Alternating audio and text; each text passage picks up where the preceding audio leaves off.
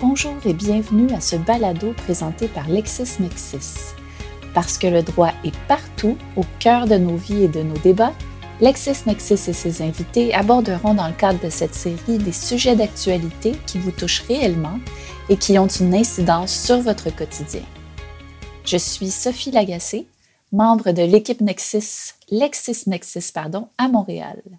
Ce balado contient des résumés provenant du bulletin hebdomadaire Jurisprudence en ligne, qui touche à des domaines de droit divers et comporte des décisions récentes et significatives ayant nouvellement été sélectionnées dans le bulletin disponible sur Lexis Advance Quick Law pour la semaine du 23 novembre 2020. Alors commençons. La première décision qu'on va aborder ensemble implique une perquisition effectuée par l'Agence du revenu du Québec dans un contexte de droit fiscal. Il s'agit de l'affaire Agence du revenu du Québec contre CRID, rendue le 21 septembre 2020 par le juge Denis Galiatsakos de la Cour du Québec. Dans cette affaire, l'Agence du revenu du Québec, qu'on va dénommer l'ARQ, demande le rejet sommaire de la requête des requérants. Ceux-ci contestent la validité de mandat de perquisition et sollicitent l'exclusion de la preuve.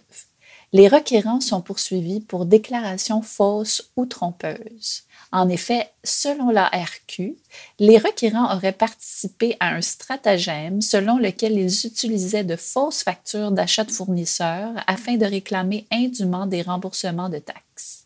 5 mandats de perquisition ont été émis en vertu de l'article 40 de la Loi sur l'administration fiscale, ou la LAF. Les requérants ont présenté une requête en divulgation supplémentaire.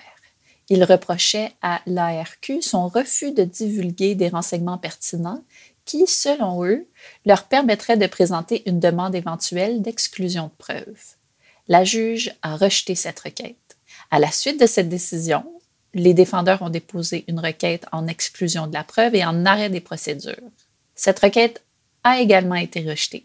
Les requérants allèguent maintenant que la vérificatrice prétendait exercer des pouvoirs de vérification alors qu'en fait, elle agissait au contraire dans le cadre d'un examen ayant pour objet prédominant d'établir la responsabilité pénale. L'ARQ reproche aux défendeurs le fait qu'ils aient déposé de nombreuses requêtes de façon successive, alors qu'ils auraient pu facilement les présenter plus tôt dans les procédures. Le juge de la Cour du Québec accueille la requête en rejet sommaire de l'ARQ. Il est erroné, selon lui, de prétendre que la défense ne connaît pas la preuve pertinente. Au contraire, la preuve leur a été divulguée. La validité des mêmes mandats de perquisition est contestée dans la présente requête, cette fois sous l'angle de l'arrêt Jarvis. Il aurait été plus logique de présenter tous les arguments constitutionnels en même temps dans une même requête. Malgré cela, le tribunal ne tiendra pas compte du moment du dépôt de la requête à ce stade, même s'il semble avoir été tardif. La preuve alléguée démontre que la compagnie 81-80-18-60 Québec Inc. a été ciblée pour vérification fiscale selon un algorithme informatique. Il n'y a pas un iota de preuve que la vérificatrice avait des motifs raisonnables de porter des accusations criminelles à quelque moment que ce soit au cours de sa vérification. La durée de la vérification et les documents consultés ne s'apparentent en rien aux démarches qui auraient été entreprises dans le cadre d'une enquête criminelle. Aucun fait allégué ne suggère que la vérificatrice a continué sa vérification après avoir recueilli des éléments de nature à prouver la commission d'une infraction criminelle. La preuve recherchée par la vérificatrice était de nature documentaire et comprenait les éléments sollicités dans toute vérification routinière. À la lumière de l'ensemble des allégations, arguments et pièces soumises, il semble évident que les renseignements recueillis par la vérificatrice ont été obtenus dans les limites des pouvoirs de vérification prévus par la Loi sur l'administration fiscale. Le tribunal arrive donc à la conclusion que la requête Jarvis est manifestement vouée à l'échec. Nous passons maintenant à une décision en matière de valeurs mobilières, soit l'affaire Leblanc contre Moore Jr., rendue le 3 septembre 2020 par le juge Daniel Lévesque de la Cour du Québec. Dans cette décision, chacun des 10 groupes de demandeurs a acquis, pour un prix de 60 000 $, des actions de la mise en cause, la compagnie 91-96-58-22 Québec Inc., Ils affirment que cette opération est une forme d'investissement soumise à la loi sur les valeurs mobilières et qu'elle aurait dû être précédée d'un prospectus.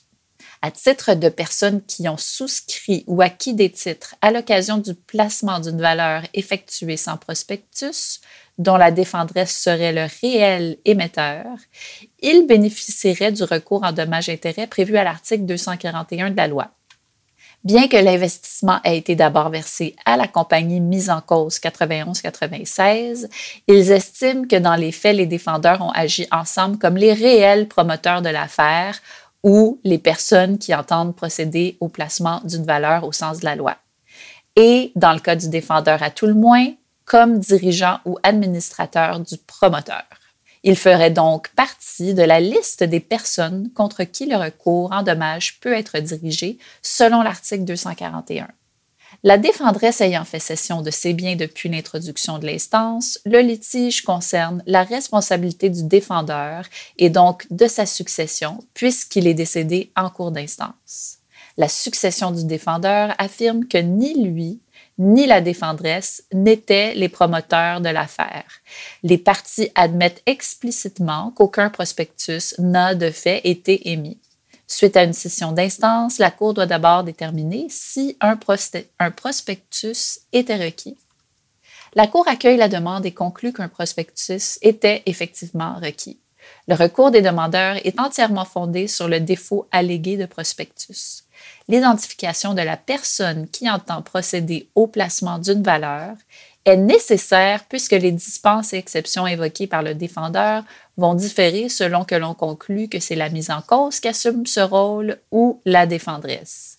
La preuve établit que la défenderesse est bel et bien l'émetteur dont les titres ont été placés sans prospectus. C'est par rapport à elle et non pas par rapport à la mise en cause que doivent être examinées les exceptions que le défendeur invoque. La partie défenderesse n'a pas démontré que les demandeurs sont des personnes avec qui existaient préalablement des liens de proximité qui pourraient donner lieu à une dispense de prospectus. Ils étaient, en temps utile, des étrangers par rapport à la personne qui les invitait réellement à investir dans son projet et qui en reçoit à terme le montant. Il faut conclure qu'un prospectus au sens de la loi sur les valeurs mobilières était requis au bénéfice de chacun des demandeurs avant l'exécution de chacune des souscriptions et investissements qui font l'objet du litige. Alors, passons maintenant à une décision en droit municipal qui traite de l'attribution d'un contrat de construction. Il s'agit de l'affaire Camion Carl Thibault Inc. contre Ville de Lévis, rendue le 30 septembre 2020 par les juges Jean Bouchard, Suzanne Gagné et Geneviève Cottenham de la Cour d'appel du Québec. Dans cette affaire, la compagnie Camion Carl Thibault Inc. se pourvoit contre un jugement qui rejette sa demande contre la Ville de Lévis. À l'issue d'un appel d'offres, la Ville a octroyé à Maxi Metal Inc. 2 contrats de fourniture de véhicules d'intervention pour la sécurité incendie, contrats pour lesquels la compagnie Thibault avait elle aussi soumissionné. Insatisfaite du résultat, Thibault a poursuivi la Ville en dommages-intérêts pour perte de profit et frais engagés pour préparer ses soumissions. La conformité des soumissions n'est pas en cause. La compagnie Thibault s'en prenait uniquement au système de pondération et d'évaluation des offres ainsi qu'à l'évaluation qualitative de celles-ci par le comité de sélection. La Cour supérieure a rejeté la demande. Elle a conclu que les critères d'évaluation n'étaient pas arbitraires ou frivoles et que les devis techniques ne visaient pas à procurer un avantage à Maxi ou à écarter toute concurrence. Elle a également rejeté l'argument de la compagnie Thibault voulant que la Ville n'ait pas respecté l'égalité entre les soumissionnaires. La Cour d'appel rejette l'appel de Thibault. Elle conclut que le juge n'a pas commis d'erreur lorsqu'il a conclu que la façon dont la Ville a procédé à la rédaction des devis techniques n'était ni contraire à ses obligations, ni inhabituelle et tout à fait légitime. Il n'y a rien d'arbitraire ou de frivole à ce que la Ville évalue la facilité d'utilisation et d'entretien des véhicules, notamment en fonction de leur similitude par rapport à ceux qu'elle utilise déjà. Les irrégularités invoquées par Thibault n'ont pas l'importance qu'elle leur prête sur l'issue de l'appel d'offres. Pour réussir dans sa demande en dommages-intérêts, la compagnie Thibault devait démontrer que n'eût été ces irrégularités, les contrats lui auraient été octroyés. Cette démonstration n'a pas été faite. En l'absence d'une conduite inéquitable, discriminatoire ou empreinte de mauvaise foi de la part des membres du comité de sélection, et devant un résultat qui n'est pas entaché d'erreurs grossières, il n'y a pas lieu d'intervenir dans l'exercice par le comité de sélection de son pouvoir discrétionnaire. La compagnie Thibault n'a pas démontré une crainte raisonnable de partialité. Ensuite, nous allons nous attarder à une décision en matière de contrats et obligations impliquant la garantie de qualité suite à la vente d'un immeuble. Il s'agit de la décision ERCD Industrie Inc. contre 9222 6901 Québec Inc., rendue le 25 septembre 2020 par les juges Marie-France Biche, Stéphane Sansfaçon et Lucie Fournier de la Cour d'appel du Québec.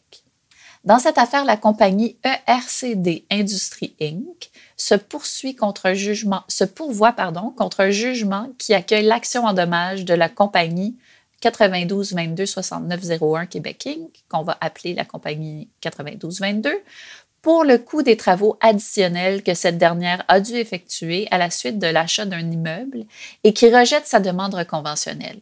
ERCD a accepté une offre d'achat de la compagnie 9222 d'un immeuble dont elle était propriétaire au prix de 320 000 $. Aucune des parties n'a procédé à l'étude du sol de l'immeuble, mais il a été entendu que sa décontamination serait nécessaire puisqu'en 2007, une station-service y avait été exploitée et que la compagnie 9222 souhaitait y construire un immeuble de condominium résidentiel. L'acte de vente prévoyait que RCD procéderait à la décontamination de l'immeuble selon les normes pour une utilisation résidentielle. Les parties ont signé une entente autorisant le notaire à retenir et conserver en fidéicommis 160 000 $ à même le prix de vente afin d'assurer l'exécution de cette obligation. RCD a alors procédé aux travaux de décontamination. Alors qu'elle s'apprêtait à commencer la construction de son immeuble sur le terrain désormais décontaminé, la compagnie 9222 a réalisé que le sol de celui-ci n'avait pas la capacité portante nécessaire, et ce, en raison de la manière dont ERCD avait procédé au remblayage des lieux après les travaux d'excavation requis par la décontamination. Elle a dû à nouveau excaver le sol de l'immeuble à une profondeur de 12 pieds afin de retirer les remblais instables, remplir avec du remblai neuf et sec et compacter le tout. La compagnie 9222 a alors entrepris un recours contre un RCD par lequel elle réclamait le coût des travaux additionnels et des dommages subis en raison des travaux de décontamination qu'elle estime mal exécutés. Dans sa défense, ERCD a plaidé avoir exécuté les travaux de décontamination du sol, ce qui n'implique pas l'obligation de remblayer ou compacter les espaces créés par les excavations lors des travaux de réhabilitation. Elle prétend qu'elle ne s'était pas engagée à procéder selon une méthode particulière. Par demande conventionnelle, elle précise être en droit de recevoir la balance du prix de vente détenu par le notaire. Le juge a partiellement accueilli la demande de la compagnie 9222. Il était d'avis que les différents contrats intervenus entre les parties obligeaient ERCD à délivrer un immeuble décontaminé et constructible. L'appel est accueilli en partie. Les clauses de l'offre d'achat n'imposaient aucunement à ERCD l'obligation de garantir le caractère réalisable et viable du projet de construction de la compagnie 9222. Par contre, cette erreur n'est pas déterminante puisque le juge s'est aussi fondé sur d'autres obligations de RCD. En effet, l'obligation de délivrance de l'immeuble consacrée à l'offre d'achat impliquait qu'il soit dans la même condition qu'au moment de cette offre, sauf pour la décontamination, laquelle, dans les circonstances, incluait nécessairement un remblayage et un compactage adéquats. Or, ERCD ne s'est pas déchargé de cette obligation, ses travaux ayant plutôt affaibli sérieusement la capacité portante initiale du terrain. Enfin, la Cour d'appel procède à une correction dans le calcul des dommages, le juge de première instance ayant octroyé plus que ce qui avait été demandé. Passons maintenant à une décision en matière criminelle impliquant l'appel d'un verdict d'acquittement prononcé par jury. Il s'agit de la décision R contre Demers-Thibault, rendue le 25 septembre 2020 par les juges Guy Gagnon, Jacques J. Lévesque et Jocelyne F. Rancourt de la Cour d'appel du Québec. Dans cette affaire, la poursuite se pourvoit contre le verdict d'acquittement prononcé par un jury de la Cour supérieure. Demers-Thibault était accusé d'avoir commis un meurtre au premier degré sur la personne de Cormier. Le corps de Cormier n'a jamais été retrouvé. Selon la thèse de la poursuite, Demers-Thibault l'aurait enlevé, séquestré puis tué afin de se venger du fait qu'il lui aurait volé une batterie et qu'il l'aurait vendue sans lui rembourser sa valeur entière. Selon la thèse de Demers-Thibault, la disparition de Cormier pouvait plutôt s'expliquer par un vol de drogue qui aurait mal tourné. Demers-Thibault soutient qu'il n'a ni séquestré ni tué Cormier, son implication réelle se limitant à écrire des lettres utilisées pour obtenir une rançon de la part du père de la victime présumée. Pendant l'enquête relative à la disparition de Cormier et au meurtre d'un dénommé Lepage dont Demers-Thibault était également soupçonné, Demers-Thibault a eu l'occasion de faire certaines déclarations à différentes personnes ainsi qu'à des personnes en autorité et à des agents d'infiltration. Demers-Thibault a éventuellement été déclaré coupable du meurtre de Lepage. La poursuite allègue que les sources du doute raisonnable n'ont pas été bien identifiées et que certaines verbalisations de Demers-Thibault ont été qualifiées à tort de comportements postérieurs à l'infraction plutôt que d'aveux. Elle prétend aussi que le résumé de la preuve est incomplet et parfois inexact et ne fait pas de lien avec certains éléments essentiels de l'infraction, soit l'intention de tuer et la connexité entre le meurtre et la séquestration. Enfin, elle soulève que le résumé de la thèse de la défense reprend des arguments non conformes à la preuve et non fondés. La Cour d'appel rejette l'appel. Dans le cas sous étude, si la poursuite démontre hors de tout doute raisonnable tous les éléments de la séquestration, alors qu'il y a un lien temporel et causal entre la séquestration et le meurtre, un verdict de meurtre au premier degré pourra être rendu. Par contre, il semble que le jury, maître des faits, n'ait pas retenu la thèse de la poursuite au regard de l'ensemble de la preuve. Le jury a eu l'avantage d'entendre les témoins et de sous-peser chacun des témoignages rendus, y compris celui de Demers-Thibault. La preuve de la poursuite reposait sur les déclarations de Demers-Thibault dans le cours de l'enquête relative au meurtre de Lepage et de Cormier. Il s'agit de déclarations données à plusieurs témoins. Il s'agit d'une preuve de nature circonstancielle où l'appréciation par le jury des déclarations extrajudiciaires de Demers-Thibault pouvait revêtir une importance déterminante à l'égard du verdict à rendre. La juge de première instance n'a pas commis d'erreur de droit en mentionnant que le doute raisonnable pouvait entre autres émaner de la preuve contradictoire et du manque de crédibilité ou de fiabilité d'un témoin. Aussi, la juge a résumé une bonne partie de la preuve tout en ajoutant que le jury devait examiner toute la preuve et non seulement les extraits qu'elle avait exposés. La majorité des erreurs de fin évoquées par la poursuite, lorsque remises dans leur contexte, ne constituent simplement pas des erreurs. Relativement à l'intention de tuer, il n'y avait effectivement pas d'éléments de preuve permettant d'établir de façon réaliste et hors de tout doute raisonnable cet élément essentiel de l'infraction.